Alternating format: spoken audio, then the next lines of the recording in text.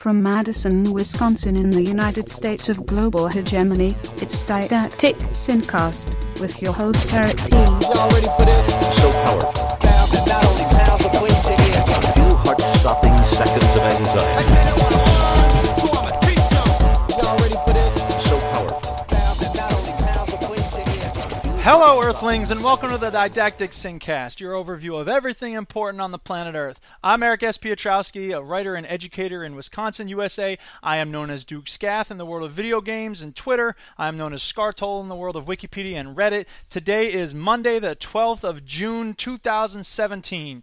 On this show, I bring you a range of news stories, historical and literary perspectives, and my take on topics like current events, war, human rights, economics, education, hip-hop music, and killer robots. So buckle up and let's get started. A little bit better than dope is.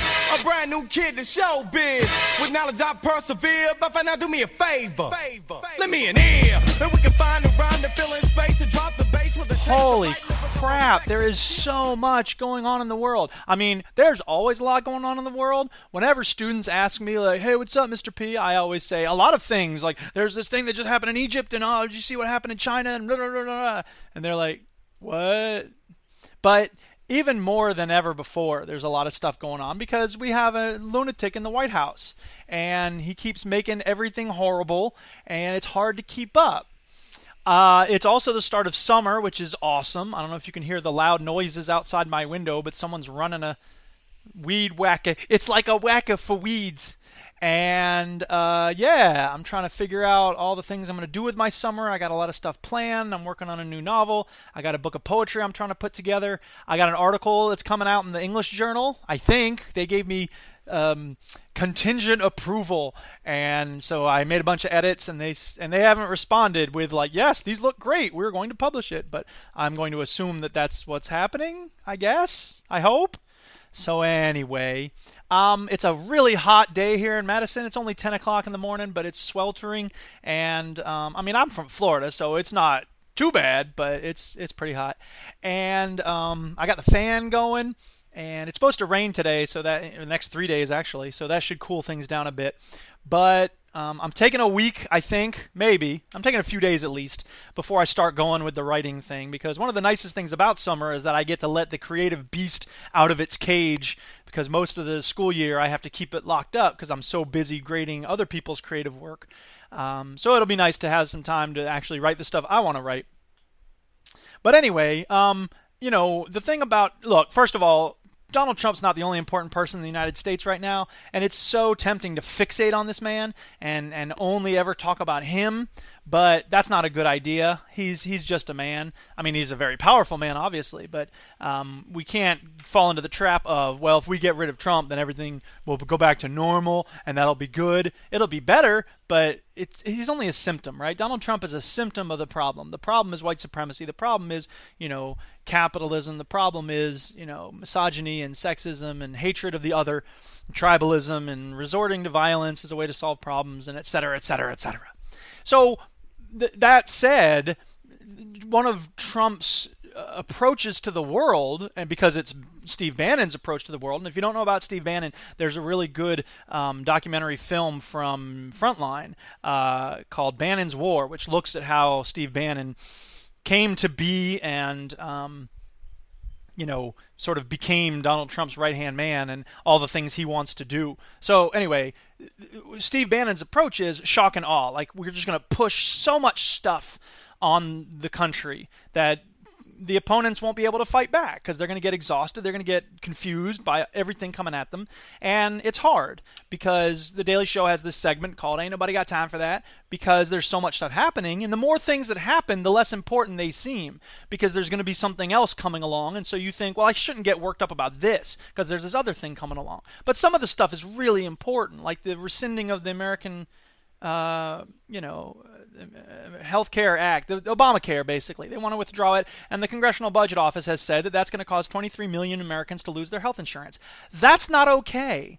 There are problems with Obamacare, of course. We need to fix it so that people aren't paying as much as they were paying. It has to do with risk pools, and I mean, basically, we need to get rid of the insurance companies and have, you know, a single-payer system like they have in every other industrialized country.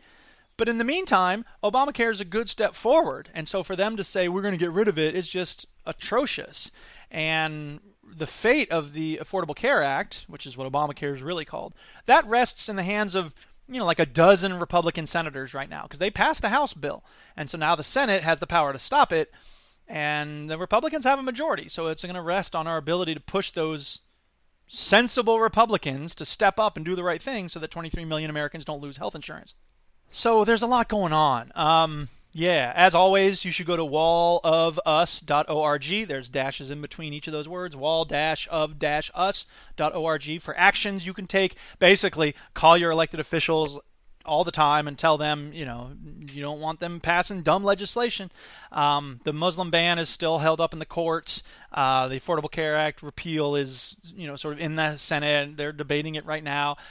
Trump put out a proposal for an infrastructure plan, and Bernie Sanders released a report that basically tears it to shreds, which is important because Bernie Sanders had said, we'll work with Donald Trump on the stuff that makes sense, like infrastructure improvements. There's a lot of stuff in the United States that needs fixing in terms of infrastructure.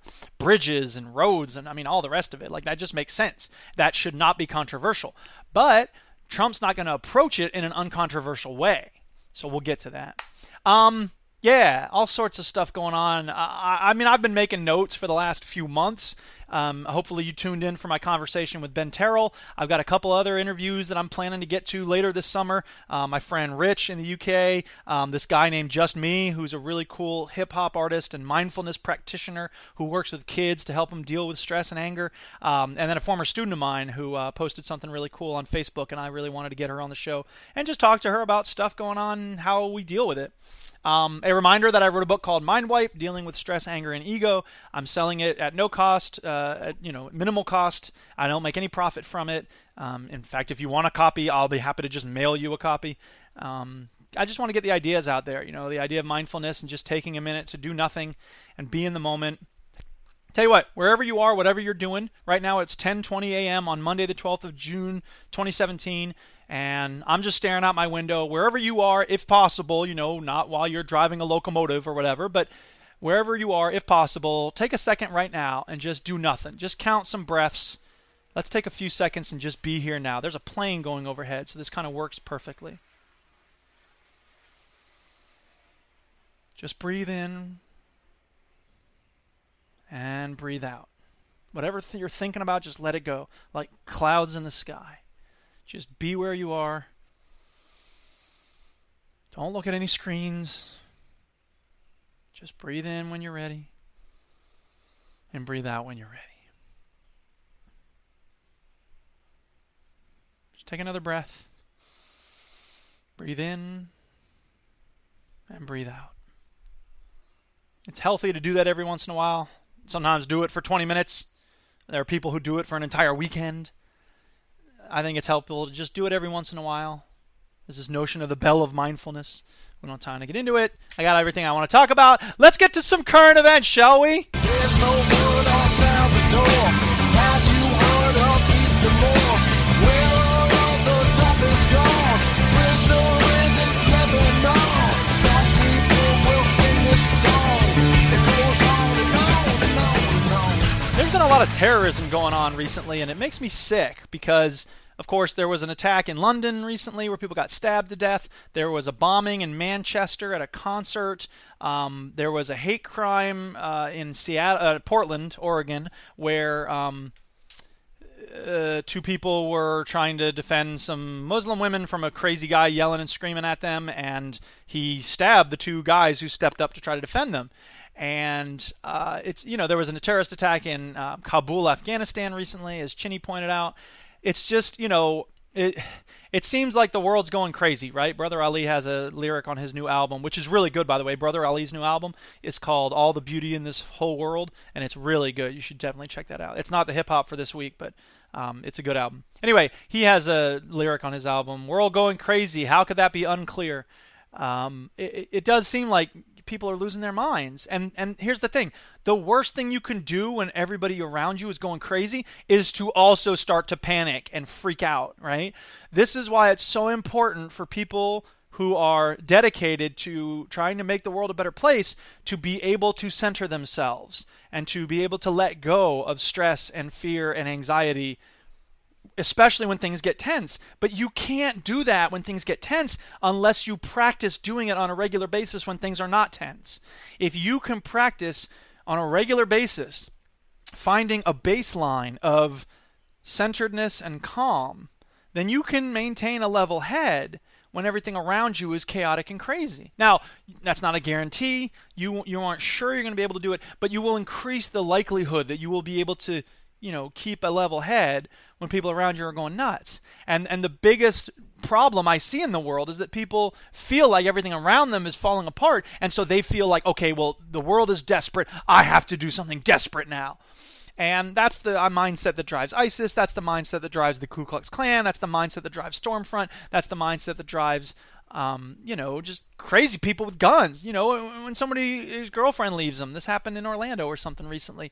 He has to go on a killing spree. And he said, I wanted to die by cop. And he didn't. He got arrested instead of killed. It's a mindset that says, giving up is in some ways a luxury, right? If you have people who depend on you, you don't get to give up. You don't get to just say, well, I'm going to go, AWOL and just do whatever. People who are committed to making the world a better place have a duty to find intelligent, enlightened, long-term ways to have a positive impact. So if you're listening to my voice right now, I thank you for being presumably committed to trying to make things better, and I urge you to make your first step finding ways to be calm and intelligent and running a long-term approach. And when horrible things happen, we have to say, look, this sucks. What are some intelligent ways for us to respond with love and compassion and not let our knees jerk and give into the fear and the anxiety and basically allow ourselves to be terrorized. That's what the terrorists want. So, keep calm, carry on, fight fear with love, and all that. This was an interesting article from Resistance Report, which, whatever. I don't know what that is. It's some website, but they've certainly linked to a bunch of stuff to make their case here. So it's a very interesting, article that puts some interesting numbers in front of us. And the headline is, White terrorists killed more Americans this week than refugees have in 40 years. Now, this came out at the end of May 2017, so it's a little old, but whatever. President Trump is quick to condemn Muslim terrorist attacks, but he has been largely silent about hate crimes carried out by white terrorists. After the latest hate crime in Portland, Oregon, in which white supremacist Jeremy Christian killed Ricky Best and Talizian Namkai Meche on a train after they attempted to stop him from berating two Muslim women, 3 people have been killed by white terrorists in the last week. The other hate crime-related murder happened at the University of Maryland when 23-year-old Richard Collins III was stabbed to death by Sean Urbanski. Collins was just commissioned as a lieutenant in the United States Army.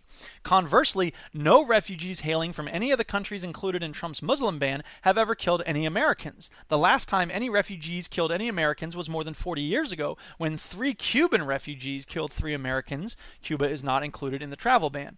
Ever since the Refugee Act of 1980, no refugees who have fled war-torn areas to seek asylum in the United States have ever killed any Americans. The Atlantic examined crime statistics and found that refugees constitute far less of a risk to Americans than fellow U.S. citizens. And then they quote from that, and they have a lot of other numbers and details here as well. And this is an important thing to keep in mind, because it's not as though there's, look, we can't have zero risk, right? But the question is, what's the cost-benefit analysis of closing our doors to people who need help versus the threat that actually exists? And if you listen to Donald Trump and right-wing talk radio and Breitbart and Fox News, you're going to think that there's nothing but ISIS fighters trying to get into the United States, and it's just not true, right? And they're also going to tell you that the systems we have in place to monitor and to screen who comes into the United States, what's called vetting, that's totally inadequate, and we have all sorts of crazy terrorists coming in. And that's why Trump keeps talking about extreme vetting. But that's not true. If that were true, where are all the terrorists coming from these countries? They're not, because they're not.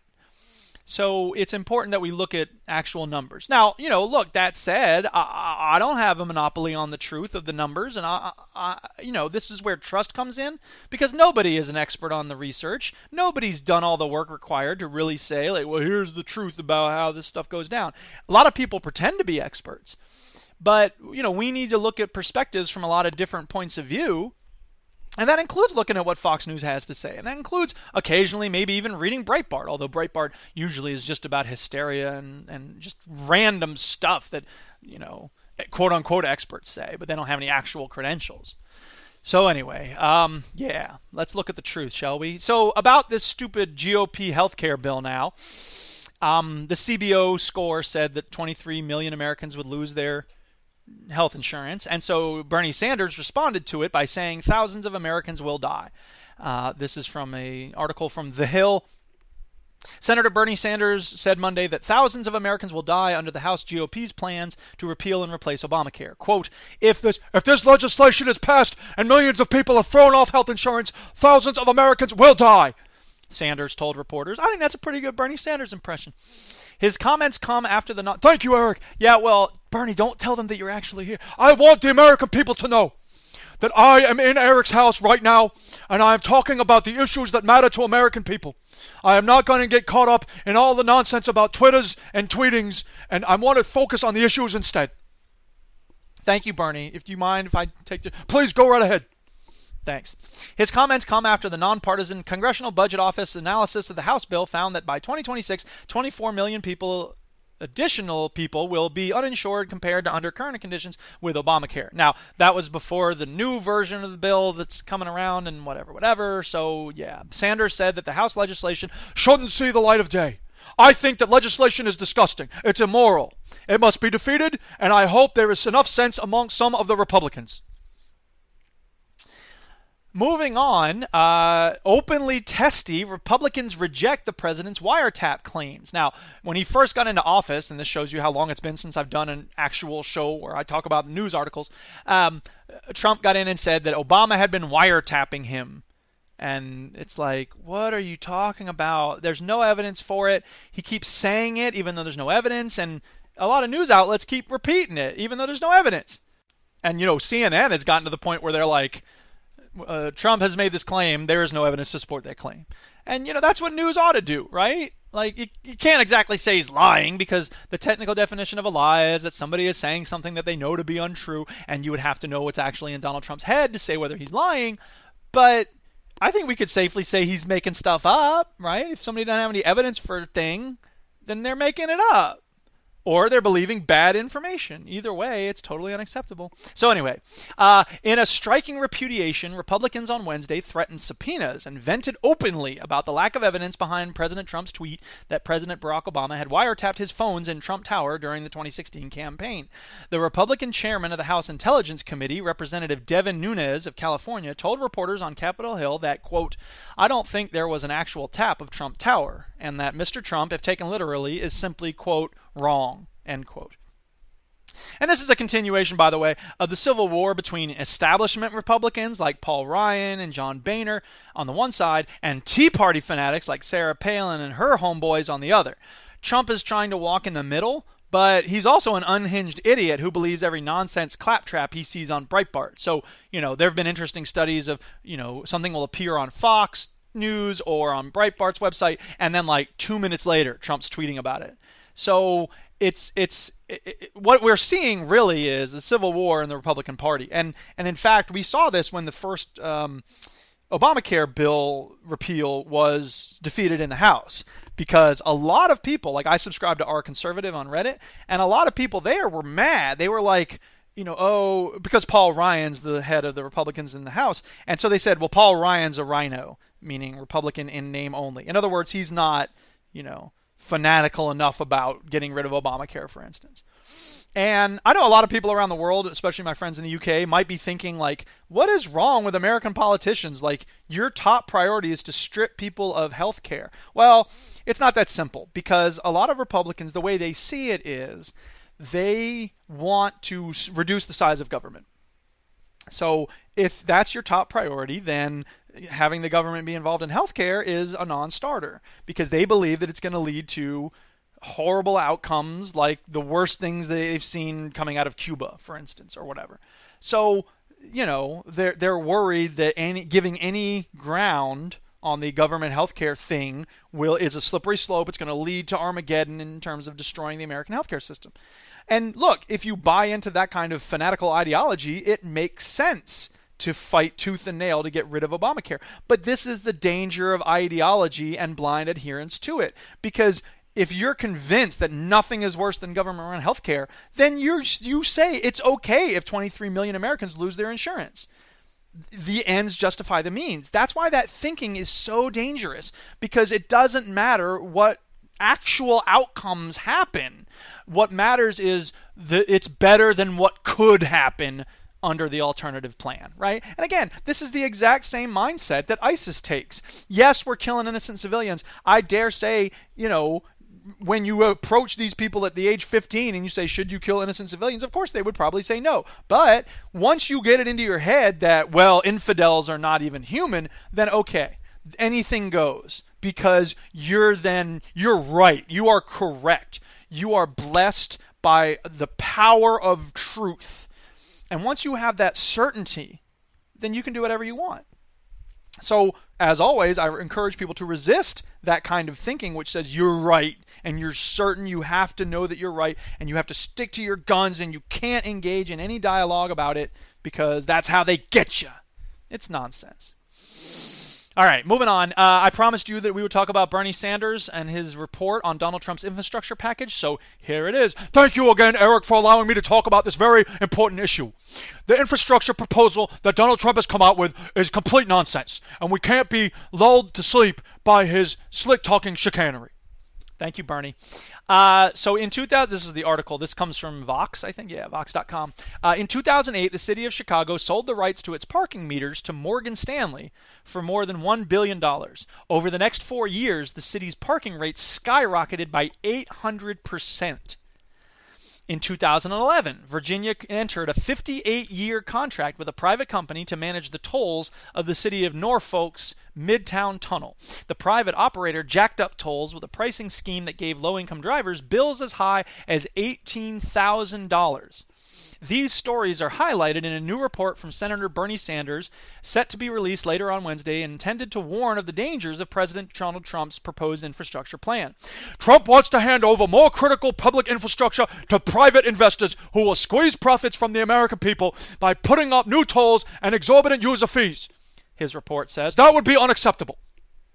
And by the way, in case you're wondering, yes, I am doing the hand gestures. If you've ever seen Bernie Sanders talk, you know he gestures a lot when he talks. Like all good leftists, Noam Chomsky, Cornel West, Bernie Sanders, they all do things with their hands while they're talking. So anyway, yeah. And so, and it's so sad because, look, again, like, Donald Trump would be a lot better at being evil if he weren't so stupid.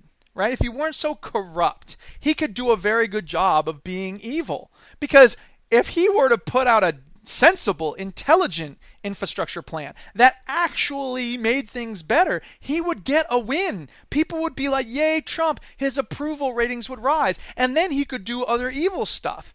But that's not how he approaches things. He thinks privatize, privatize, privatize. And what that means is Morgan Stanley and Bear Stearns and Goldman Sachs and Citibank and all these huge companies will just get richer and richer, and the rest of us will pay more and more, especially working in lower class people. And it's so sad because America is the richest nation in the history of the world, and for us to even have homeless people, hungry people, poor people is just a disgrace. There's no reason for it. So, whatever. However, there was some good news in Dutchland, Holland, where the Prime Minister claims victory over anti-Muslim candidate Geert Wilders. And of course, we saw the victory in Paris of Emmanuel Macron, who I think is doing some interesting things, because I don't know if you saw, but Emmanuel Macron did a thing where he said, I don't know how to say it, we have to make Earth great again. And it was like, ooh, burn, because this was right after Donald Trump pulled the U.S. out of the Paris Climate Agreement, which I mean, I don't even get that, because I tried to understand where the Republicans were coming from on this. So I went to Our Conservative, and they were like, yeah, finally. And people were like, what's the problem? And the top comment was like, it was a bad deal, it would penalize business and blah, blah, blah. And I was like, no, it really wouldn't. Because someone else made a good point. I wish I could remember who it was. But anyway, it was on Twitter. And it said something like, anytime there's a challenge in terms of weather, right, businesses find amazing creative ways to overcome that obstacle and turn a profit, right? Anytime there's a challenge with, like, you know, resource shortages, companies find creative ways to overcome it and make a profit, right? Goldman Sachs is going to make a profit every quarter, right? McDonald's is going to turn a profit every quarter. That's what companies do.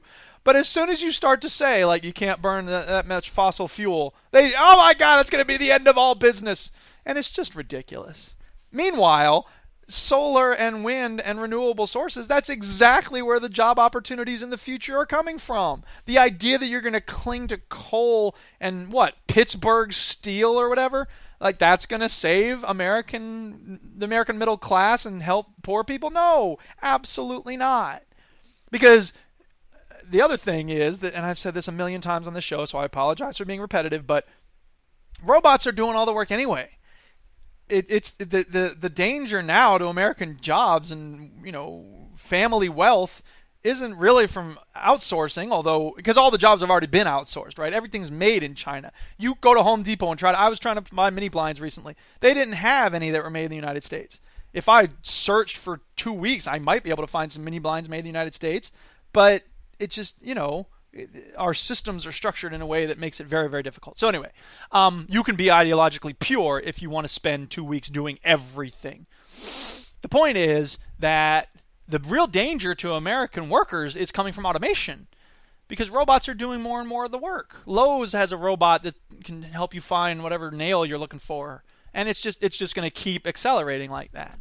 So the question then is, okay, how do we make life good for people when robots are doing all the work? Well, think about it for 5 seconds and you'll agree that what Stephen Hawking said is correct. We take all the wealth that the robots create and we put it in a big cake and we give everyone a slice of that cake. And if you own the robots, okay, maybe you get 3 slices of cake or something. But that's it. But that's not what we're doing. What we're doing is we say the people who own the robots get all the wealth that the robots create. That's not okay. So anyway. So the Dutch Prime Minister won. The Dutch political establishment appeared Wednesday to fend off a challenge from anti-Muslim firebrand Geert Wilders, according to initial vote counts, a victory in a closely watched national election that heartened centrist leaders across Europe who were fearful of populist upsets in their own nations. And look, don't get me wrong. I mean, look, the terrorist attacks that are happening, and that happened recently in England, the attacks that happened in Paris, I mean, that's scary stuff, right? And the threat of, you know, ISIS terrorism in Europe is real in a way that's not real in the United States, right? Like we aren't really facing that same kind of threat. So I understand the fear, right? But fear itself does not conquer terrorism, right? And I'm not going to pretend they're easy answers. And some people just want to sweep it away and be like, it's not really a problem. And you know, the real, I mean, you know, I don't know the scale of the problem, right? Like I recognize that, you know, that news article I just shared about refugees killing Americans, like it's way overblown. But of course, you know, we don't hear much about the other ways that people die, right? And so keeping things in perspective is very important. When a terrorist attack is all over the news, it feels like that's the biggest threat.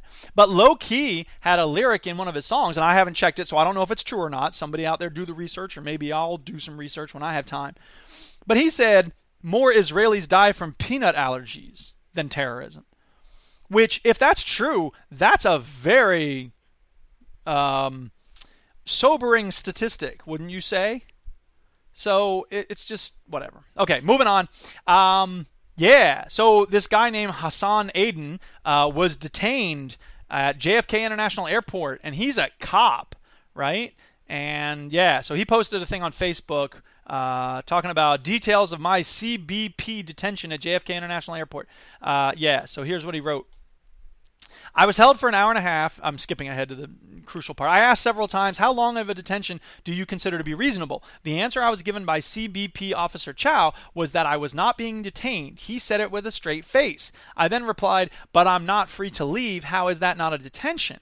I was in a room with no access to my mobile phone to communicate with my wife and family about what was happening. My movements were restricted to a chair, and they had my passport. And he had the audacity to tell me I was not being detained. Maybe fear and detention is the new mission of the CBP, and the Constitution is a mere suggestion. Customs and Border Protection is what CBP stands for. He has been a citizen for 42 years, and he was a police officer for many years. I don't remember exactly where he says. But anyway, here we go. I spent nearly 30 years serving the public in law enforcement. Since I retired as the chief of police in Greenville, North Carolina, I founded a successful consulting firm that is involved in virtually every aspect of police and criminal justice reform.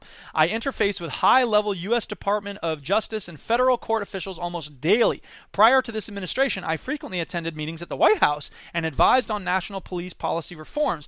All that to say that if this can happen to me, it can happen to anyone with attributes that can be profiled. No one is safe from this type of unlawful government intrusion.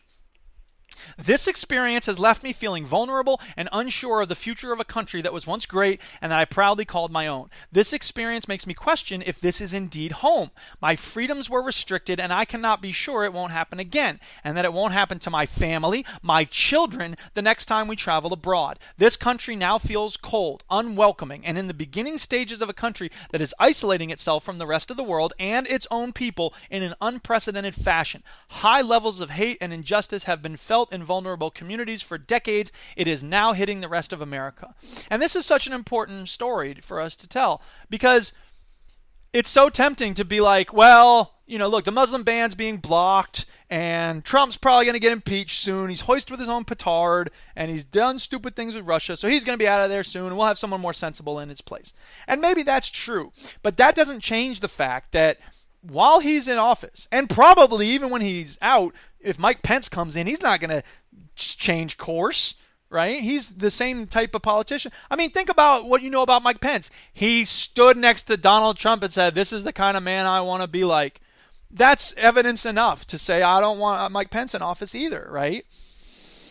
The climate of fear and hostility toward the other, that's a deep thing that has been unleashed in the last 5-10 years, and that's not as easy to get rid of as a single leader. Yeah, so we have to fight against intolerance itself and this fear that's everywhere, and fight against the power of the state to put that fear into action in making the lives of especially Muslims and people who look Muslim miserable. Moving right along, she voted for Trump. Now her husband is being deported. An Indiana woman who voted for President Donald Trump was stunned to discover that her husband, an undocumented immigrant from Mexico, is set to be deported as soon as today. And this is from like several months ago. This is from the Huffington Post, whatever. Despite her spouse's immigration status, Helen Bernstein said she agreed with Trump's hardline policies.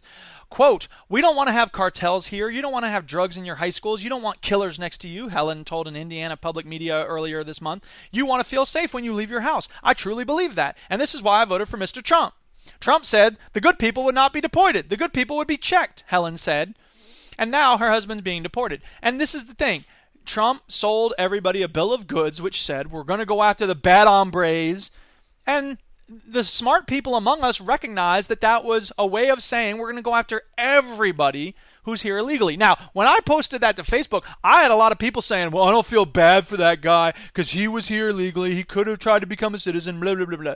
But as Jose Vargas, I don't remember his full name. He's the Filipino guy who made a really interesting documentary film, which I still haven't watched, called Documented, and he's got head of this organization called Redefine America, and he's doing a lot of really good work in changing our mindsets about what it means to be an undocumented immigrant. He says there is no path to legal status. Like, it just doesn't exist by and large. There's a few, very few people who are able to get in and get citizenship status, but for the most part, it's not a possibility. So the idea that, all these people on my Facebook feed were like, well, they should have just, I don't feel bad for him. He should be deported. I'm sorry. It's the hysteria of the other. Once again, it's that ideological certainty that these people committed a crime, therefore they need to go away. But what crime did they commit? Right? That's the question. Because if the only crime they committed was crossing a border without permission, I'm sorry, I don't consider that to be a grave threat. I don't consider that to be an important thing that we ought to use our tax dollars to chase after.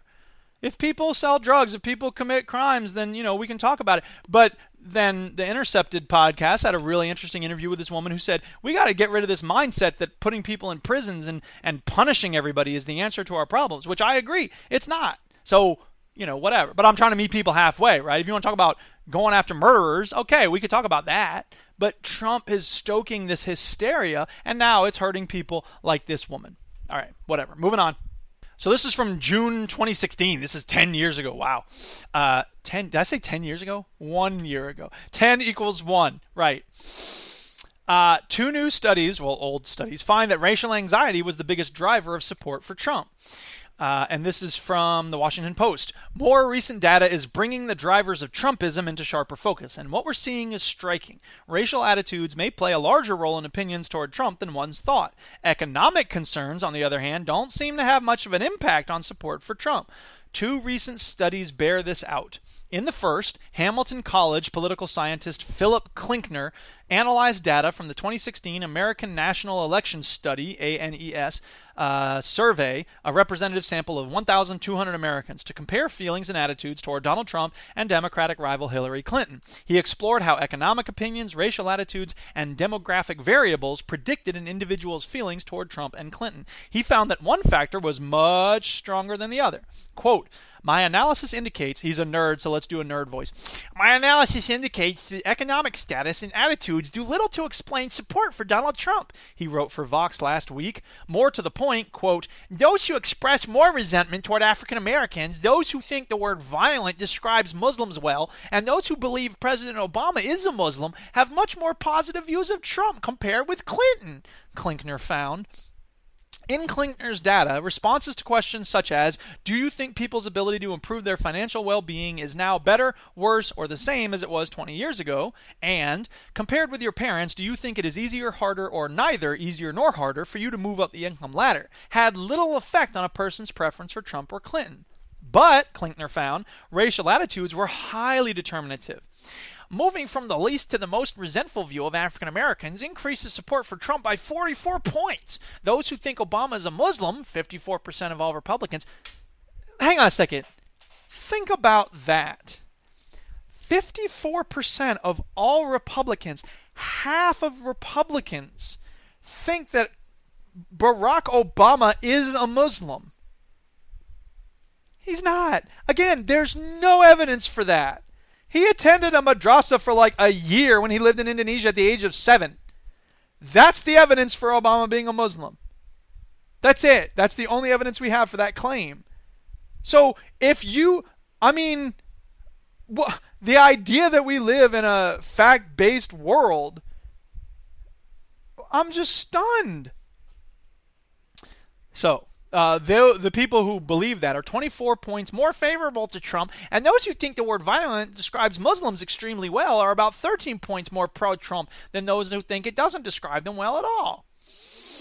So, we heard a lot after the election about white working class. Oh, what about the white struggling working class? And, look, there's no doubt that white workers have been hurt by the neoliberal reforms that were championed by Reagan and Clinton and Bush and the other Bush and Obama. So if you're going to talk about the effect that those neoliberal policies have had on workers, fine. But A, white workers aren't the only workers. B, the white working class was not the majority of Trump's base. Let's be real about this. This is another thing the woman on Undisclosed said. Poor people don't vote much. Yeah? Trump energized middle class and wealthy white people with the fear of the other, got them to donate a lot of money and get active at his rallies, and presumably he energized some poor white people too, but that's not the majority of his base. So the constant hand-wringing about, what about the poor white people? Well, I'm sorry, what about the poor black people whose lives are going to be significantly worse under Trump now? And what about all the middle-class white people who gave into their fear of the other and had nothing to do with any of that fear of economic change? So, whatever. All right, moving on. Fracking news now. Yeah. For those of you who don't know, fracking is a process whereby companies drill a mile down into the earth, push in a whole lot of weird chemicals that we don't know what they are, and they break apart the shale down there, and they release natural gas and other valuable resources. The Interior Department is going to withdraw an Obama-era fracking rule, filings reveal. The Trump administration, this is from the Washington Post, the Trump administration plans to withdraw and rewrite a 2015 rule aimed at limiting hydraulic fracturing, or fracking, on public lands, the Interior Department indicated in court filings Wednesday. The move to rescind the 2015 regulation, which has been stayed in federal court, represents the latest effort by the new administration to ease restraints on oil and gas production in the United States. Interior's Bureau of Land Management issued the rule in an effort to minimize the risk of water contamination through the practice, which involves injecting a mix of chemicals and water at high pressure into underground rock formations to force out oil and gas. Like I just said, you're welcome for the repetition. Under the new proposal, companies that drill on federal and tribal lands would be subject, this old proposal, to stricter design standards for wells and for holding tanks and ponds where liquid wastes are stored. They would also be forced to report which chemicals they were pumping into the ground. But last June, U.S. District Judge Scott Skavdal in Wyoming ruled that the Interior had exceeded its congressional mandate in choosing to regulate the controversial drilling practice. While Obama administration officials appealed that decision to the U.S. Court of Appeals for the 10th Circuit, the appeals court asked the Bureau of Land Management on March 9th if the agency's position had changed now that Trump is in office. Guess what? It had. Moving on to foreign policy, Andrew Bacevich wrote a really interesting piece in the New York Times called The Never-Ending War in Afghanistan. And, look, if we want to understand the terrorist attack that happened recently in Kabul, we have to think about the U.S. occupation in Afghanistan, which has been going on since November of 2001. Right?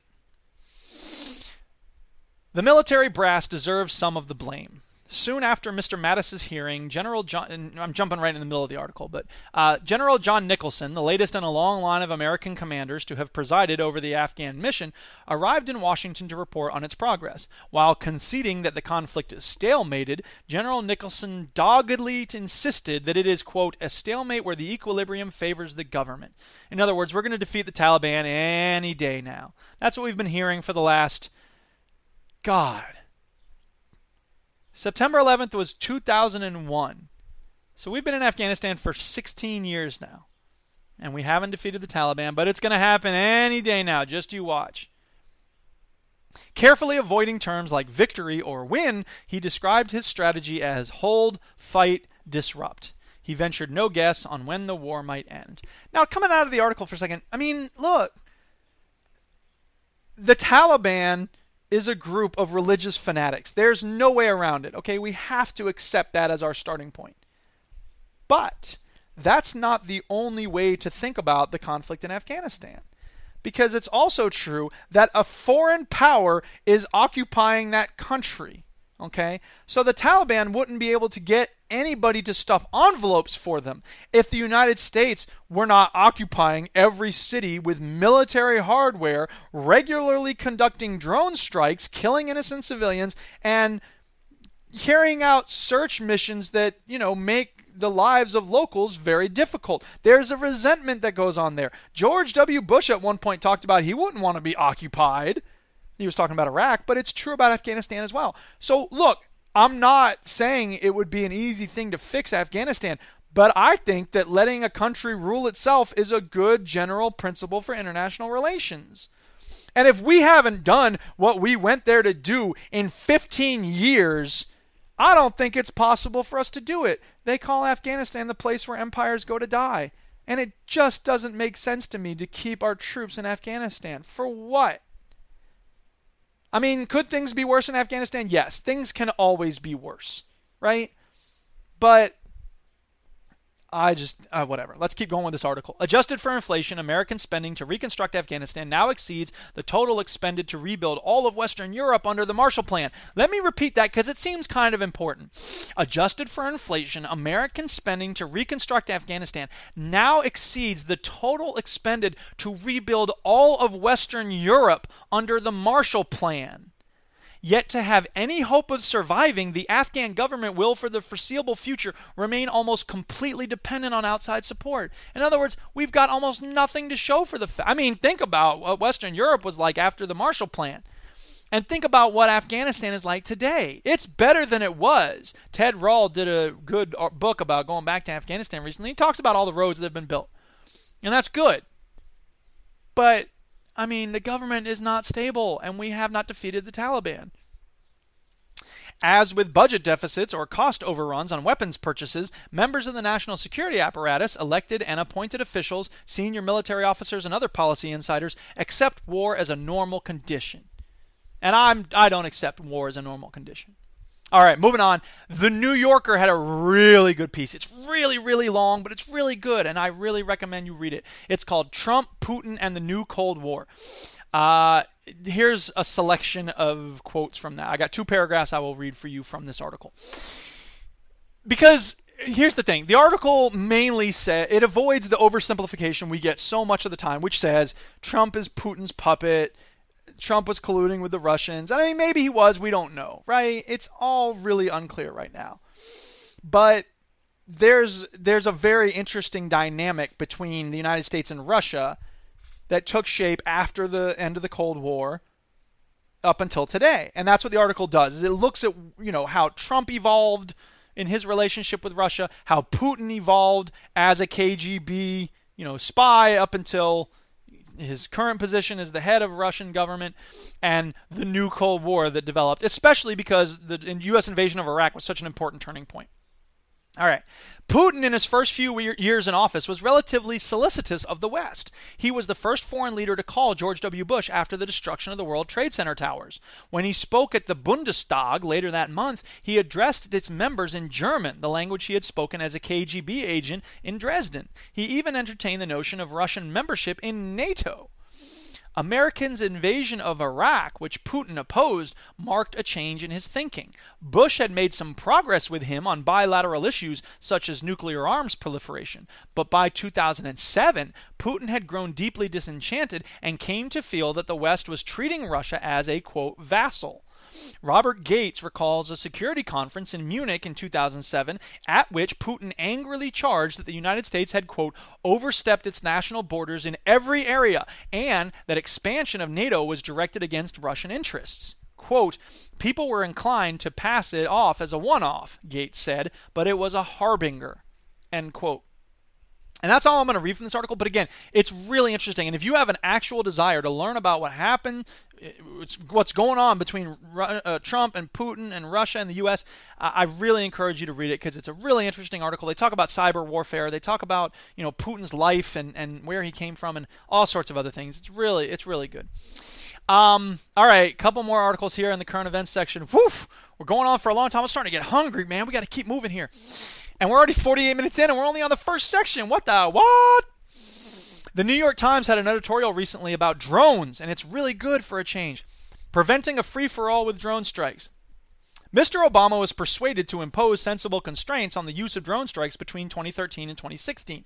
The White House would decide which individuals outside the traditional war zones of Iraq and Afghanistan could be targeted, and there had to be, quote, near certainty that no civilians would be killed. In traditional war zones, military commanders made these decisions without interagency review, and the threshold for acceptable civilian casualties is less strict. And Jeremy Scahill did a really important documentary film called Dirty Wars, which looks at, these kill lists and where they come from, who knows, and who's on it, who knows, and all the civilians that get killed, lots of them. So now comes disturbing news. President Trump and his administration are moving to dilute or circumvent the Obama rules. This could have disastrous outcomes, not least because Mr. Trump seems even more enticed by drone warfare than Mr. Obama was. In the days since inauguration, the tempo of airstrikes has increased significantly. And there's the thing, coming out of the article, look, the danger, of course, is that people who say, hey, Trump, you should stop killing people with drone strikes, people are going to say, well, y'all didn't say anything when Obama did it, which in some cases is true. Now, there are other people, I'm pointing to myself, you can't see it, but I am, We were opposing those drone strikes when Obama did them too. Amnesty International spoke out against them. Human Rights Watch demanded accountability. We wanted information. There were some brave people in the Congress who said, we need information about these drone strikes. It's not okay. In case you don't know, when the United States conducts a drone strike under Obama's rules, anytime they killed anybody, they said, okay, the person we killed was a terrorist. Therefore, the people around them, if they were 15 years and older, they were terrorists too. So when they say no civilians were killed, well, according to their logic, that's true, but that's because they don't think anybody around them could possibly have been a civilian. So the whole thing is madness. It's a Kafkaesque perversion of the idea of due process, because the due process was a bunch of guys met in the Oval Office and said, we should kill this guy, he's a bad guy, and the president goes, okay. And then we sent a flying robot and they killed that guy and anybody near him, and we said, well, they were obviously a terrorist, otherwise why would we have sent the flying robot to kill them? And everyone near him is a terrorist too. Mr. Trump has already granted a Pentagon request to declare parts of 3 provinces in Yemen, where Saudi Arabia is fighting Iranian-backed Houthi rebels, to be a, quote, area of active hostilities, end quote. This, the Times has reported, would enable more permissive battlefield rules to apply. I should also say, coming out of the article, that Yemen is one of 4 places in the world right now. I don't remember where the other 3 are, but it's facing a famine.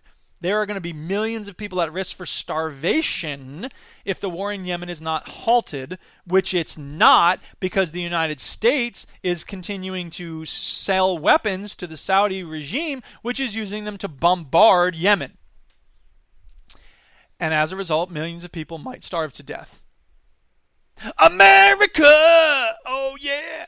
The president is also expected to soon approve a Pentagon proposal to do the same for parts of Somalia, where militants of the Shabaab who are linked to Al-Qaeda threaten regional stability. Both designations are supposed to be temporary, giving the administration time to decide whether to rescind or relax the Obama rules more broadly. Mr. Trump should heed the advice of national security experts who have urged the retention of strict standards for using force in non-battlefield areas and warned how even a small number of civilian deaths or injuries can, quote, cause significant strategic setbacks to American interests. He has already seen how a badly executed mission can have disastrous results. The raid in Yemen in January that resulted in the deaths of a member of the Navy's SEAL Team 6 and numerous civilians, including children. Now, that disastrous raid should make us furious, but here's the thing. As soon as the president starts bombing a foreign country, generally speaking, the media starts clapping and everybody goes, well, we got to support the president. Because that's what happened when he sent those missiles into Syria. Fareed Zakaria, who, don't get me started on that guy, he was like, this is Trump's first really presidential moment. And there were people on Democracy Now! Who said, and I understand their frustration, this one woman said, look, at least we have one base where Assad can't send planes to drop barrel bombs on the civilians of Syria. Which, again, look, don't get me wrong, Syria has no easy answers, right? Russia is backing the Assad regime in the same way the United States is doing with the Saudis in Yemen. Russia is doing with the Assad regime in Syria. And so the war just drags on and on and on. And the UN has said over and over again, we need a ceasefire, we need to stop the hostilities. And Russia says no. And so the killing continues, just like the United States did with East Timor and Indonesia. So until Russia steps aside, there's no hope. The question is, how do we get Russia to stop blocking UN action to cause a ceasefire and get some peace to Syria? Well, I don't think the U.S. bombing Assad's, air bases is going to do anything. So, but it's tricky because as soon as the president starts military action, everyone says, well, I can't speak out against that. I just support the troops or whatever. Anyway, moving on. Thanks to Mighty Ice Dude, who sent me a news article that said, Russia just effectively banned Jehovah's Witnesses from the country. For the past few months, Russia's 175,000 Jehovah's Witnesses have been on edge. After years, even decades of persecution against the religious group, the Kremlin moved to get rid of the denomination for good. In February, Jehovah's Witnesses were labeled extremists and locked out of their offices. Whoa! Then, Kremlin officials launched a legal effort to ban the faith. That case quickly wound its way to the Supreme Court, where Justice Ministry attorney Svetlana Borisova said the Christian group posed a, quote, threat to public order and public security. In court, Borisova brought in former followers to testify that top church officials took, quote, total control of their, quote, intimate life, education, and work, end quote. Lawyers for the Jehovah's Witnesses roundly denied those allegations. It didn't matter. After 6 days of hearings, the Supreme Court sided with the government on Thursday. They ruled that the group's St. Petersburg headquarters and 395 churches could be seized and liquidated. All church activities, including worship and door-to-door evangelizing, were banned. Those who defy the ruling face a fine of several $1,000s and 6 to 10 years in prison. So here's Russia cracking down on religious freedom, and it sucks. Moving to Paraguay, protesters set fire to Congress after a secret vote. Holy crap. You think it's bad in the U.S. when there's some nasty words traded between senators. How about protesters setting... And this is the other thing. When I don't remember when it wasn't the Women's March. I think it might have been the March for Science, or at some point. Look, anytime these protests happen, there's anarchists who are desperate for something to smash, as Kate Tempest says. Stay tuned for the end of the show to hear her. So anarchists will always come out and smash some windows and maybe start a car on fire or something in order to, in their minds, and again, it's that blind certainty. We know what's needed here. We're going to start the revolution, man. We're going to raise the cost of imperialist aggression and fascism. We're going to bash the fash and that whole thing. And I mean, look, don't get me wrong. I'm not crying because Richard Spencer got punched in the face. I don't mind him getting punched in the face because he's a scumbag. But of course, that is opening the floodgates. Now, notice people who say, you shouldn't punch fascists in the face. They never say anything about flying robots killing civilians in Pakistan. But as soon as a Nazi gets punched in the face in Washington, D.C., suddenly they're pacifists. But whatever. The point is, there's always like, look at the riots. Look at in Berkeley when Milo Yiannopoulos wanted to speak, there was a riot. No, this is a riot when protesters set the Congress on fire in Paraguay, okay? That's a riot. LA in 92 was a riot, okay? Riots happen sometimes. But one Starbucks having its window smashed, that's not a riot, okay? Let's not get hysterical here, shall we? So what happened in Paraguay? Protesters stormed Paraguay's Congress building and set it on fire after a secret Senate vote to approve a bill that would allow President Horacio Cartes to run for another term. Now, again, imagine if U.S. protesters set Congress on fire when they took a secret vote. We'd have to set the Congress on fire every week. Attention NSA agents listening in. I am not in any way even joking about endorsing the idea of setting the U.S. Congress on fire. Of course not. I am a nonviolent activist. I don't even believe property destruction does anything good. But again, secret votes happen in the United States all the time.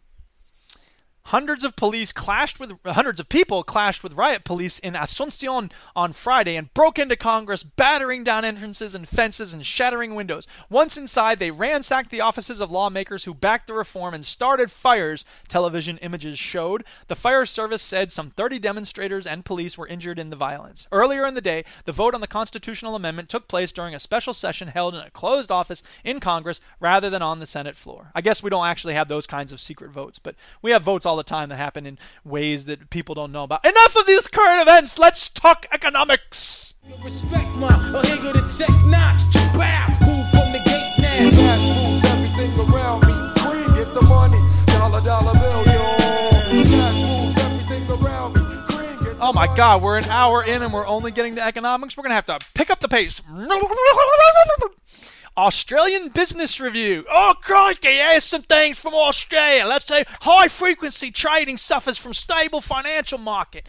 Revenues at high-frequency trading firms. Now, for those of you who don't know, high-frequency trading is what happens when you have robots that trade stocks for a fraction of a second. They make fraction of a penny. They do it over and over again so they can make millions of dollars trading all day, every day.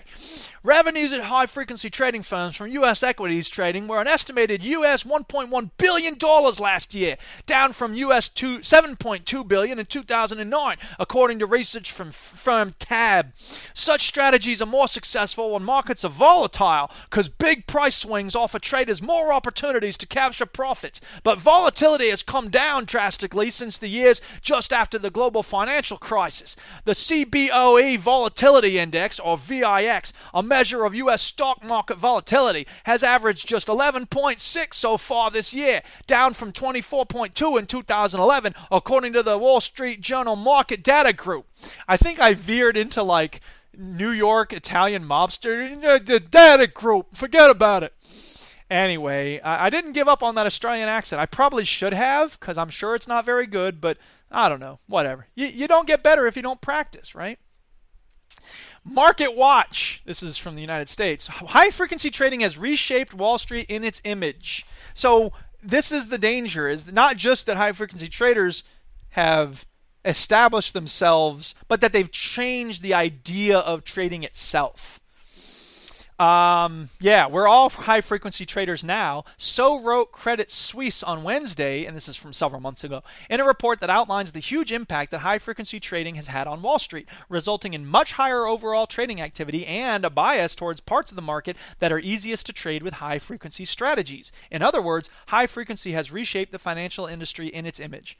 Quote, a high-frequency, or I guess Credit Suisse said this, "We've started to see more HFT-style techniques from brokers and other sophisticated traders," the firm said. "Therefore, because of their frequent order cancellations, which are required to maintain queue priority and manage risk, such brokers will look very similar to an HFT shop when one looks at the tape." And for those of you who don't know, high-frequency trading caused what's called a flash crash in 2010. Now, we haven't seen more of those since, which is good, because I don't want flash crashes to happen. But my fear is that first of all, nobody knows why these robots are making the trades they're making. Okay? Normally, what used to be normal, when people traded or sold stocks, we knew why, right? A company announced that they had lower profits this quarter and their stock price sank. That made sense, right?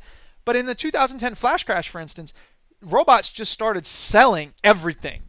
And then other robots saw that data and said, we better sell too. And so the stock prices of all these companies just drop. Now, fortunately, after that happened, as soon as the robots realized, well, I guess whatever happened is no longer happening, buy, and the price climbed back up again by itself. But what happens when that doesn't happen? We're just trusting that the robots are going to do the right thing in the future. We don't know what happened, but they recovered pretty quickly. So maybe the robots have gotten better at things. I hope so, but I'm still nervous about leaving the entire nature of Wall Street, and therefore the entire U.S. economy, in the hands of robots doing things for reasons that nobody understands. Not the regulators. The only people who understand why the robots do what they do is the individual trading firms that own the robots. But here's the thing. There is an emergent property that comes out of these robots interacting with each other. So if I own a robot and only I know why my robot does what it does, and you own a robot and only you know why your robot does what it does, then when our two robots interact with each other on the floor of the stock market, neither of us knows what's going to happen when our two robots interact. So that's what an emergent property is. There's this new thing that gets bigger than the sum of its parts, right? I have a secret program, you have a secret program. Put together, each of us only knows half of what's going on. And then when those two robots interact together, there's this new thing. And that's just two robots. There's thousands and thousands of these robots. So the emergent property that comes out of this, right now it looks fine, but it's like the guy falling out of the 100-story building. He goes, 99th floor, so far so good. 98th floor, so far so good. That's where we're at, I think, in terms of these robots. Secret robots trading stocks and causing flash crashes, filling my pockets with mucho mula fat cashes, as I said in Martin Skrilla. What? All right, meanwhile, Whole Foods there's a really good article in The Guardian about Whole Foods. And the headline was, Whole Foods represents the failures of conscious capitalism. Tell it! Preach! A failing firm isn't exactly news. In the dog-eat-dog world of global capitalism, lots of companies have their moment in the sun only to crash and burn a few years later.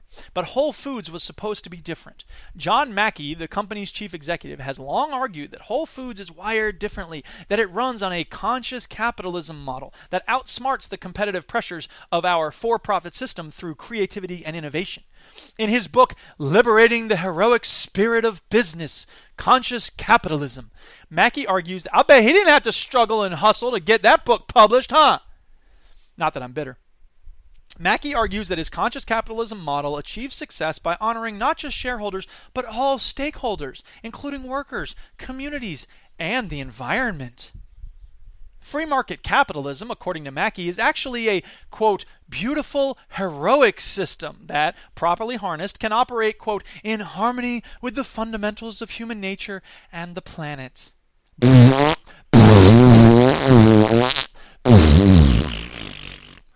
We don't need to rein in corporations through onerous labor and environmental regulations, he writes, because the virtuous feedback loop of honoring stakeholders plus innovation will leave unconscious firms such as Walmart in the dust. The conscious capitalism model is appealing. It's simple, easy. We can avert looming environmental catastrophe by becoming conscious consumers who frequent conscious companies. After all, shopping at Whole Foods is a heck of a lot more fun than lobbying for regulations on corporations or convincing people to consume less. More Whole Foods, less Walmart. Problem solved. Mackey was right about one thing. People do love to shop at Whole Foods, or at least they used to. These days, that demon called competition has caught up with the Austin-based company. Behemoths such as Kroger, Safeway, Target, and even Walmart now offer a wide range of organic produce for considerably less than Whole Paycheck, which is what some people call Whole Foods. Mackey's conscious company has gone from Wall Street darling to Wall Street basket case in the blink of an eye. The future of conscious capitalism appears equally bleak. To placate shareholders and mitigate declining same-store sales, last year the company jettisoned its unique purchasing model that wove together a network of autonomous regional production hubs of small farmers and mom-and-pop food startups. So, once again, this is the way capitalism works. Look, you can say you're doing great things with your company, but it doesn't matter, because all that matters is the way your company looks. And if Walmart can snatch a little bit of that shine, make it look like they're doing good things, continue to buy everything in China, continue to pay their workers nothing, continue to ravage the environment, then they're going to win your market share, or at least enough of it to make you panic, and then you start doing more of the things that Walmart does, and then Walmart becomes the standard again for the way companies operate. Why? Because capitalism doesn't care about the planet. Capitalism only cares about one thing: profit this quarter. That's all that capitalism cares about. I'm sorry, people. This is the nature of the beast. Okay? And everybody who cheerleads for capitalism always says, well, capitalism is going to work in the end because it's the best way to ensure freedom and blah, blah, blah, blah, blah.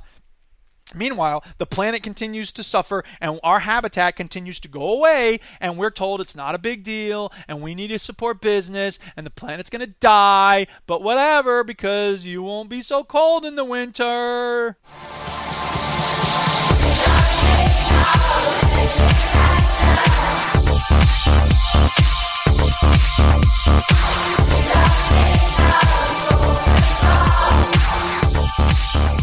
Can't even get away from Trump when it comes to education. Why? Because his Secretary of Education is named Betsy DeVos, and she's terrible.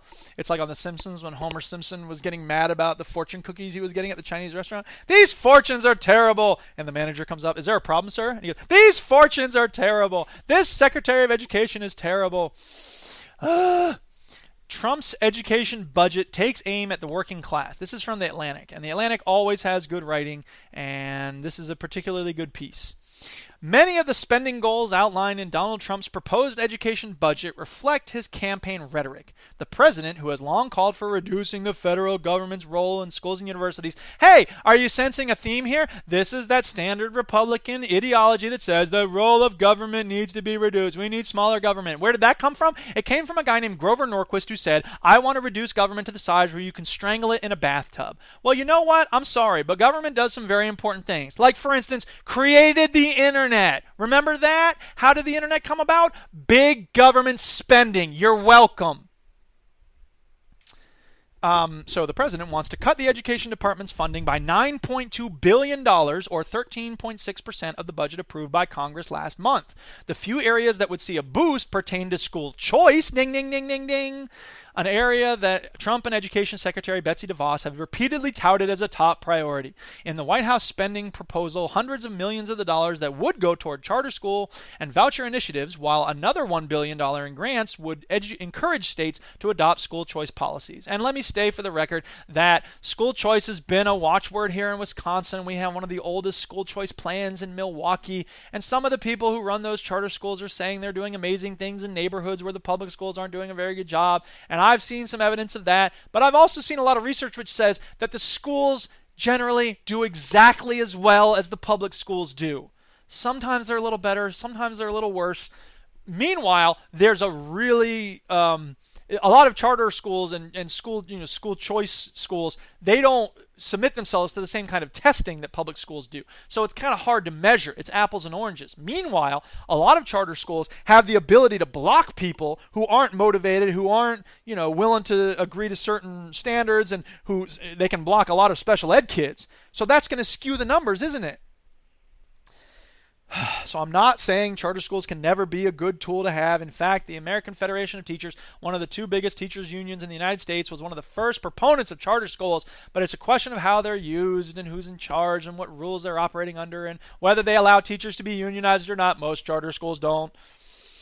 But other aspects of Trump's funding plan fly in the face of his past statements on education, raising confusion about his priorities. He wants to cut state grants for career and technical education, CTE, for example, by $168 million, and nearly cut in half funding for the roughly $1 billion federal work-study program, according to the Washington Post and other outlets. Both CTE and work-study are education models that enjoy broad bipartisan support. In fact, in Wisconsin recently, our idiot governor, Walker, came to the school where I teach recently in order to shake hands with the, career training, automotive students and talk about how great the technical training programs are, work study. They enjoy broad bipartisan support and are particularly palatable to Republicans and the white working class voters who clinched Trump's election. There we go again. Tellingly, there's little consensus between Trump's spending proposal and the bipartisan appropriations bill unveiled by Congress earlier this month. So, yeah. Meanwhile, here's an article from The Atlantic called How School Choice Affects Test Scores. At last week's gathering of school choice supporters, there was an awkward fact in their midst. A wave of new studies had shown that students receiving a voucher did worse, sometimes much worse, on standardized tests. That was the inconvenient verdict of studies examining programs in Louisiana, Ohio, Washington, D.C., and Indianapolis, where the advocates had convened for the annual conference of the American Federation for Children. U.S. Secretary of Education Betsy DeVos, the group's former leader, gave the keynote address. But many of the school choice proponents who had long made the case that their favored reform works had an explanation at the ready. So of course they do. Jeb Bush, the former Florida governor, only alluded to the recent studies. Quote, "In spite of the few research projects of a narrowly identified group of students, the simple fact is when you create a marketplace of choices and informed parents, the children do better," he told the audience. And this is the thing. This is that ideology. It's obvious that when you create them, when they use buzzwords like choice and freedom and marketplace, and everyone's like, well, who wouldn't want that, right? If I told you could only buy burgers from Government Burger Shack and McDonald's and Burger King and all the rest of them will go away, well, obviously you'd want choices, right? Who wouldn't? Yes, I agree with that. But what about the question of what's being sold at Government Burger Shack? If Government Burger Shack, I know this is crazy because it would never happen, but think about it. If Government Burger Shack sold burgers that tasted exactly like McDonald's burgers but were only 80% of the cost, wouldn't you rather go there? No, maybe not, because you like the McDonald's brand. You feel good going to McDonald's rather than going to Government Burger Shack, especially when you have to say it like that. Where you guys want to get lunch? Ooh, let's go to Government Burger Shack. I don't even like saying the name of that place. I don't want to eat there, but their burgers taste exactly like McDonald's. They even got the secret sauce right at Government Burger Shack. Yeah, but it's such a boring gray building. It's like when the IRS took over Krusty Burger. Anyway, 2 tax burgers with hold the lettuce. Yeah, that's all the education. Let's talk about killer robots. Finally, robotic beings rule the world. The humans are dead. The humans are dead. The humans are dead. They look like they're dead. It had to be done. I'll just confirm that they're dead. So that we could have fun. Affirmative. I poked one. It was dead. I'm getting tired, and I can only imagine how exhausted you must be listening to this nonsense. We're going to try to get through this as fast as we can. Okay. Yeah, from the New Yorker, from the new Cold War article. Right, I put this paragraph here because it has to do with robots. A post-election study by 2 economists, Matthew Gentzkow of Stanford and Hunt Alcott of New York University, found that in the final 3 months of the campaign, fabricated pro-Trump stories were shared 4 times as often as fabricated pro-Clinton stories. The researchers also found that roughly half the readers of a fake news story believed it. A study led by Philip N. Howard, a specialist in internet studies at Oxford University, found that during the second debate of the general election, automated Twitter accounts known as bots generated 4 tweets in favor of Trump for every 1 in favor of Clinton, driving Trump's messages to the top of trending topics which mold media priorities. Internet researchers and political operatives believe that a substantial number of these bots were aligned with individuals and organizations supported and sometimes funded by the Kremlin. So this is fascinating because notice they're not saying Clinton didn't also have bots that were being, there weren't also pro-Clinton bots.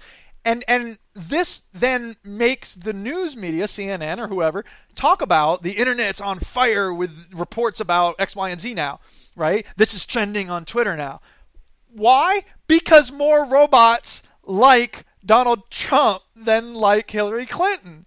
I mean, that's basically a way of saying it, right? So in a way, the Russia connection is very important, but I think the robot connection is also very important. Because more robots like Trump than Clinton. That's going to be the name of this article. Robots love Trump.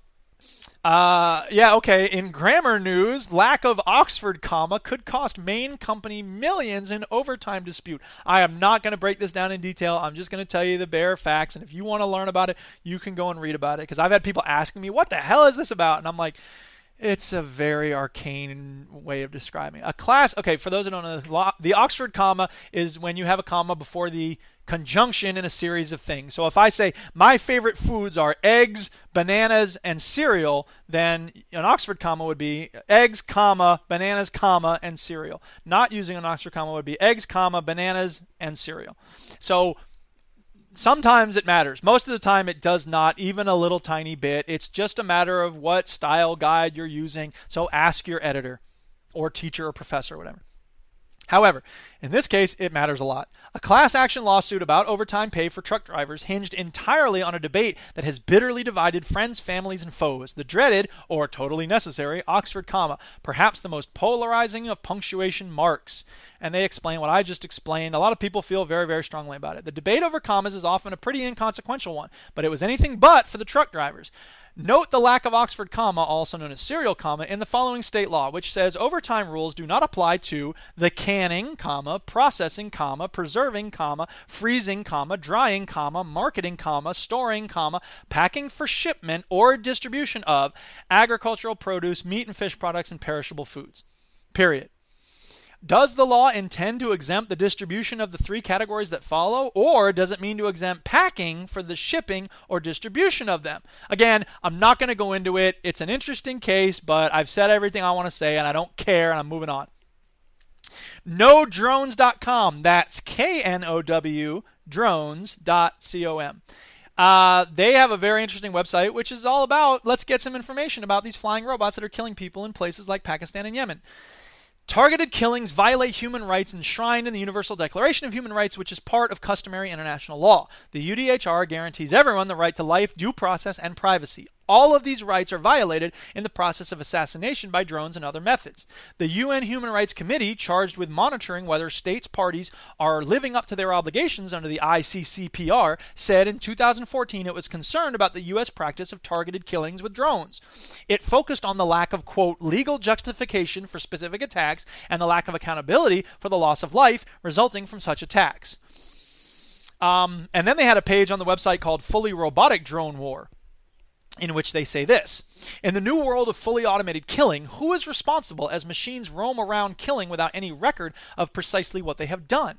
Who will be held responsible for the deaths of specific civilian or combatant casualties? It should be the person who ordered the drones to be launched, but will the human tendency to want to avoid responsibility for deadly acts find cover in the complexity of fully robotic technology? Answer yes. All right? If nobody went to prison or nobody got... Again, I'm thinking about that woman who said we should stop thinking about punishment for everything. But if we didn't change anything after Abu Ghraib, right? If nobody was held accountable for that, if nobody was held accountable for the 2008 financial disaster, what makes you think anybody's going to be held responsible? I mean, look at RoboCop, right? When the Ed 209 went nuts and killed that dude in the board meeting, spoilers, the head of the company just went, "I'm very disappointed," right? And that was the end of it. So don't think that anybody at OCP is going to get in trouble if their robots go nuts and kill people. These questions apply, for example, to the emerging technology of drone swarming, a system that enables drones to communicate with each other and fly and attack targets like swarms of insects. And if you don't believe that drone swarming could be a problem, watch that Black Mirror episode with the bees. Oh. Moving on. First robotic cop joins Dubai police. Wearing a police cap and moving on wheels, the robot features a computer touchscreen on its chest that can be used to report a crime or inquire about speeding tickets. "Hey, Robo Buddy, how do I pay my speeding tickets?" "You are a hostile citizen. Get down on the ground." No, I just want to get down on the ground." "Okay, don't shoot." "I'm very disappointed." A 5 foot 5 inch tall and weighing 100 kilograms, the robot can speak 6 languages and is designed to read facial expressions. Quote, "Our aim is to raise the number of robots to 25% of the police force by 2030, said Brigadier Khaled Al-Razouki, head of smart services at Dubai Police. "Oh, thank goodness. Soon 100% of our police will be robots." And you know what? Here's the crazy thing. As soon as I said that, I started to think, would robots be more or less likely to kill unarmed black men? That's an interesting question. Because that's the argument for robots in war and on police forces. Because they would not give in to those human fears and psychoses. But then there will be other fears and psychoses that robots have programmed into them. Right? So whatever.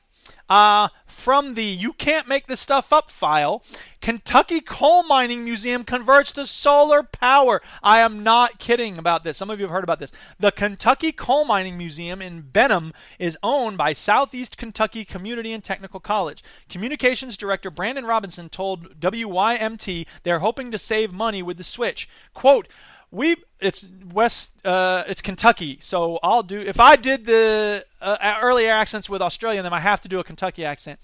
"We believe this project will help save at least $8,000 to $10,000 off the energy costs of this building alone. So it's a very worthy effort, and it's going to save the college money in the long run," said Robinson. The work began Tuesday to power the energy not by coal but by the sun. "It is a little ironic," said Robinson, "but coal and solar and all the different energy sources work hand in hand. And of course, coal is still king around here." Robinson said the project was funded through an outside foundation. It cost thousands of dollars, but Trey Sexton, the owner of the company installing the panels, believes the result will pay for itself.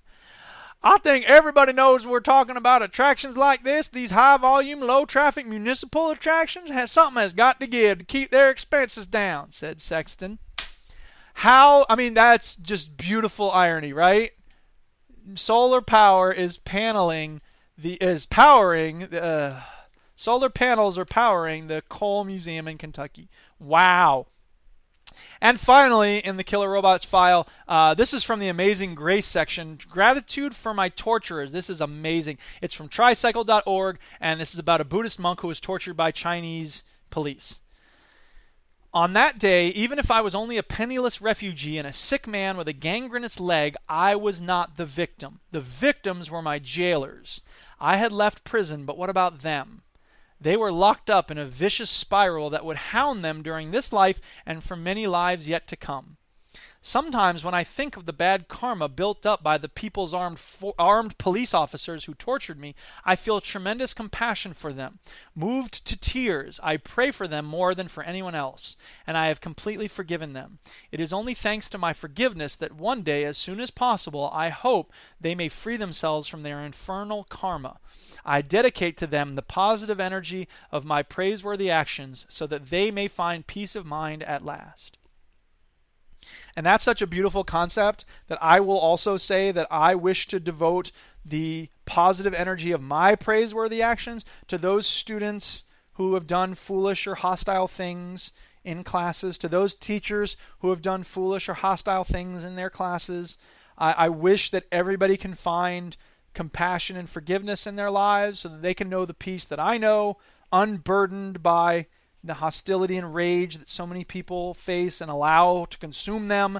This is part of what mindfulness is about. So in a way, we end where we began by an attempt to encourage that peace of mind, that calm, that serenity, so that we can all be more enlightened, more compassionate, more peaceful, and we can thereby try to make the world a little more compassionate and peaceful. All right, time to talk about some hip-hop. 1, 2, 1, 2, my dog is bigger than hip-hop, hip-hop, hip-hop, it's bigger than hip-hop. I am going to have to praise Chopper Kelly forever and ever for linking me to Kate Tempest. She is a British poet who is just unbelievable. Where exactly is Kate Tempest from? Let me find out through the power of the internet. Kate Tempest is she's an English poet, spoken word artist, and playwright. In 2013, she won the Ted Hughes Award for her work Brand New Ancients, which I have not read, by the way. In 2015-16, she was a visiting fellow in the Department of English at University College London. She grew up in Brockley, southeast London, and she was one of 5 children, and she grew up in a, quote, shitty part of town, but in a nice house where there was always food. And she's just an amazing poet. She's got a number of albums that are out. Her latest one, Let Them Eat Chaos, is, I think, her best work. And she has a song on there. Oh, my goodness. It's called Europe is Lost. And I'm going to play the whole thing because it's that good. So buckle in, people, and get ready to hear this Kate Tempest song, Europe is Lost. And I hope you like it as much as I do.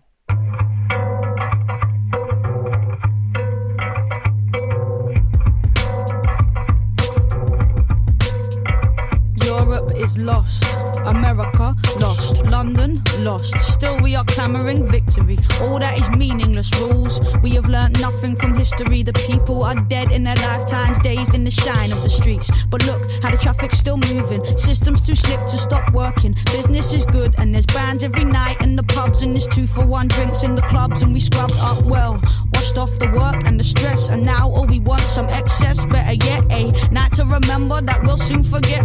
All of the blood that was bled for these cities to grow, all of the bodies that fell, the roots that were dug from the earth so these games could be played. I see it tonight in the stains on my hands. The buildings are screaming.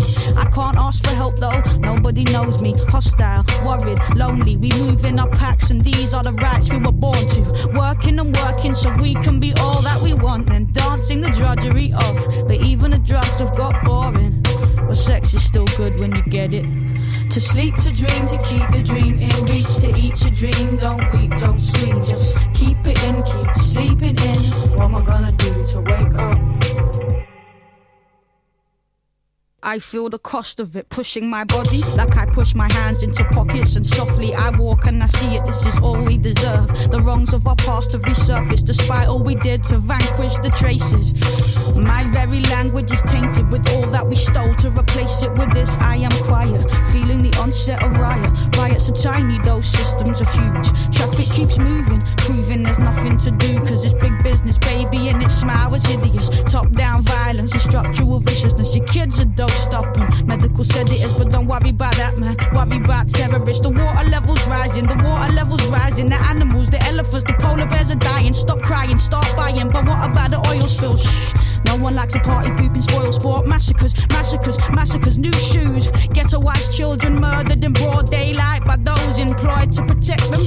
Live porn streamed to your preteen's bedroom. Glass ceiling, no headroom. Half a generation live beneath the breadline. Oh, but it's happy hour on the high street. Friday night at last, that's my treat. All went fine till that kid got glassed in the last bar.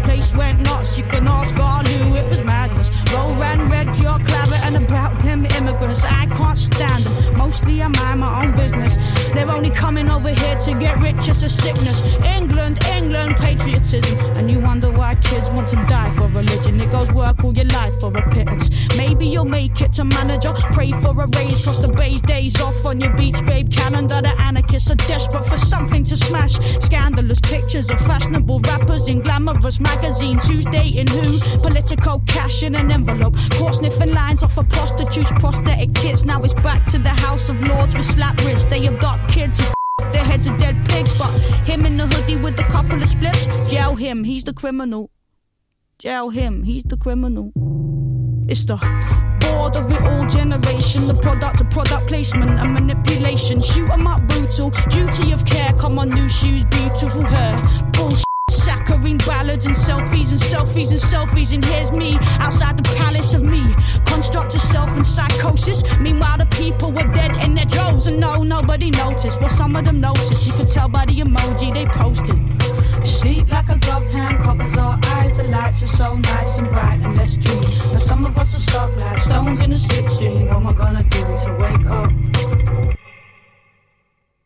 We are lost, we are lost, we are lost, and still nothing will stop, nothing pauses. We have ambitions and friendships and courtships to think of, divorces to drink of, the thought of. The money, the oil. The planet is shaken and spoiled, and life is a plaything, a garment to soil. Toil, the toil. I can't see an ending at all, only the end. How is this something to cherish when the tribesmen are dead in their deserts? To make room for alien structures, develop, and kill what you find if it threatens you. No trace of love in the hunt for the bigger buck. Here in the land where nobody gives a f***. I mean, is that not straight fire or what?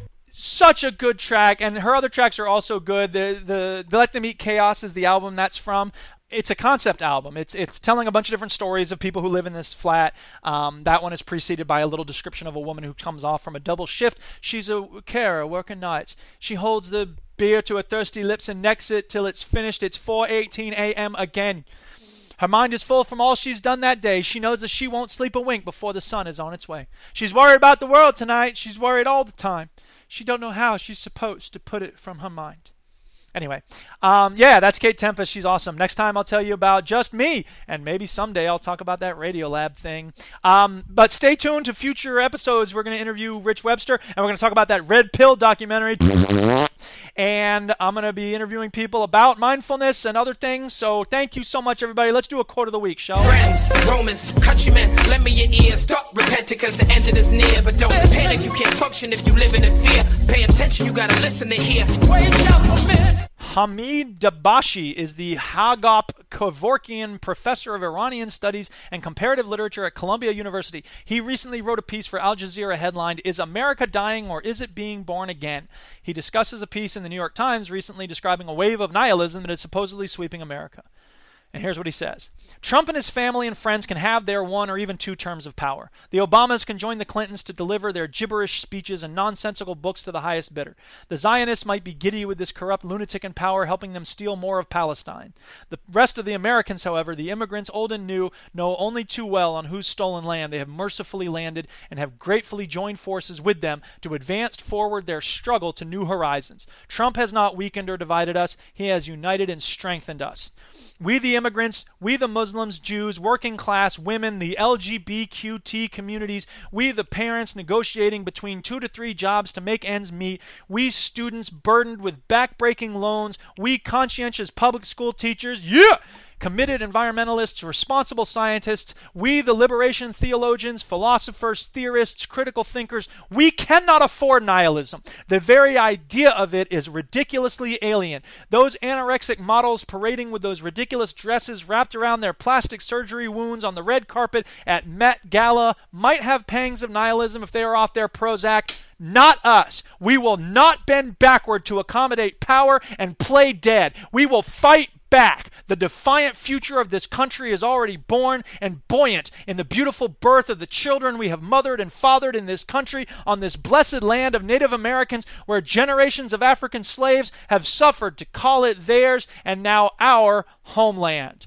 Amen. Amen. Say it loud. That's it, people. We are done. Show notes and links to everything in this podcast are on my blog, Didactic Synapse, which is at fbesp.org/synapse. My website is The Floating Brain of Eric S. Piotrowski, fbesp.org, with links to music I've made and fiction I've written and my book about mindfulness and multimedia and lots of other stuff. Shout-outs this week to you for listening to this whole thing. Everyone who has shown so much love for the Mind Wipe book, Chinny and Tara for their packages again, Stu for being awesome, Chopper Kelly for linking me up with Kate Tempest, and everybody who sent me things, Mighty Ice Dude and Turtle502 is always good for a laugh on Twitter, and the Duchess, because she's just amazing.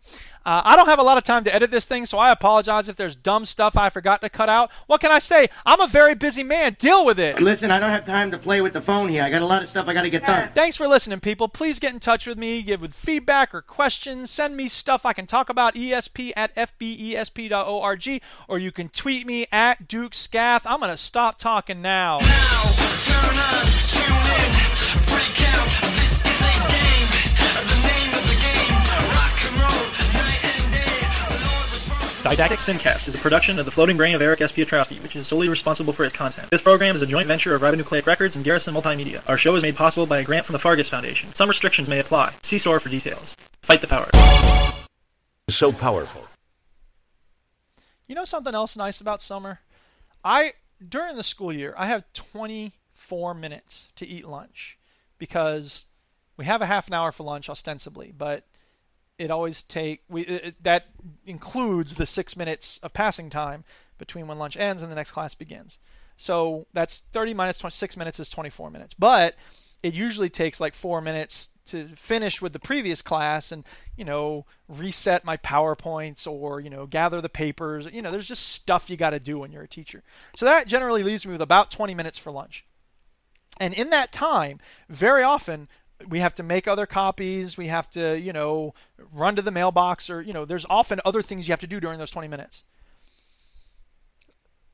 And in summertime, I can take as long as I want to eat lunch. I can go anywhere I want. I'm going to get Chinese food for lunch today.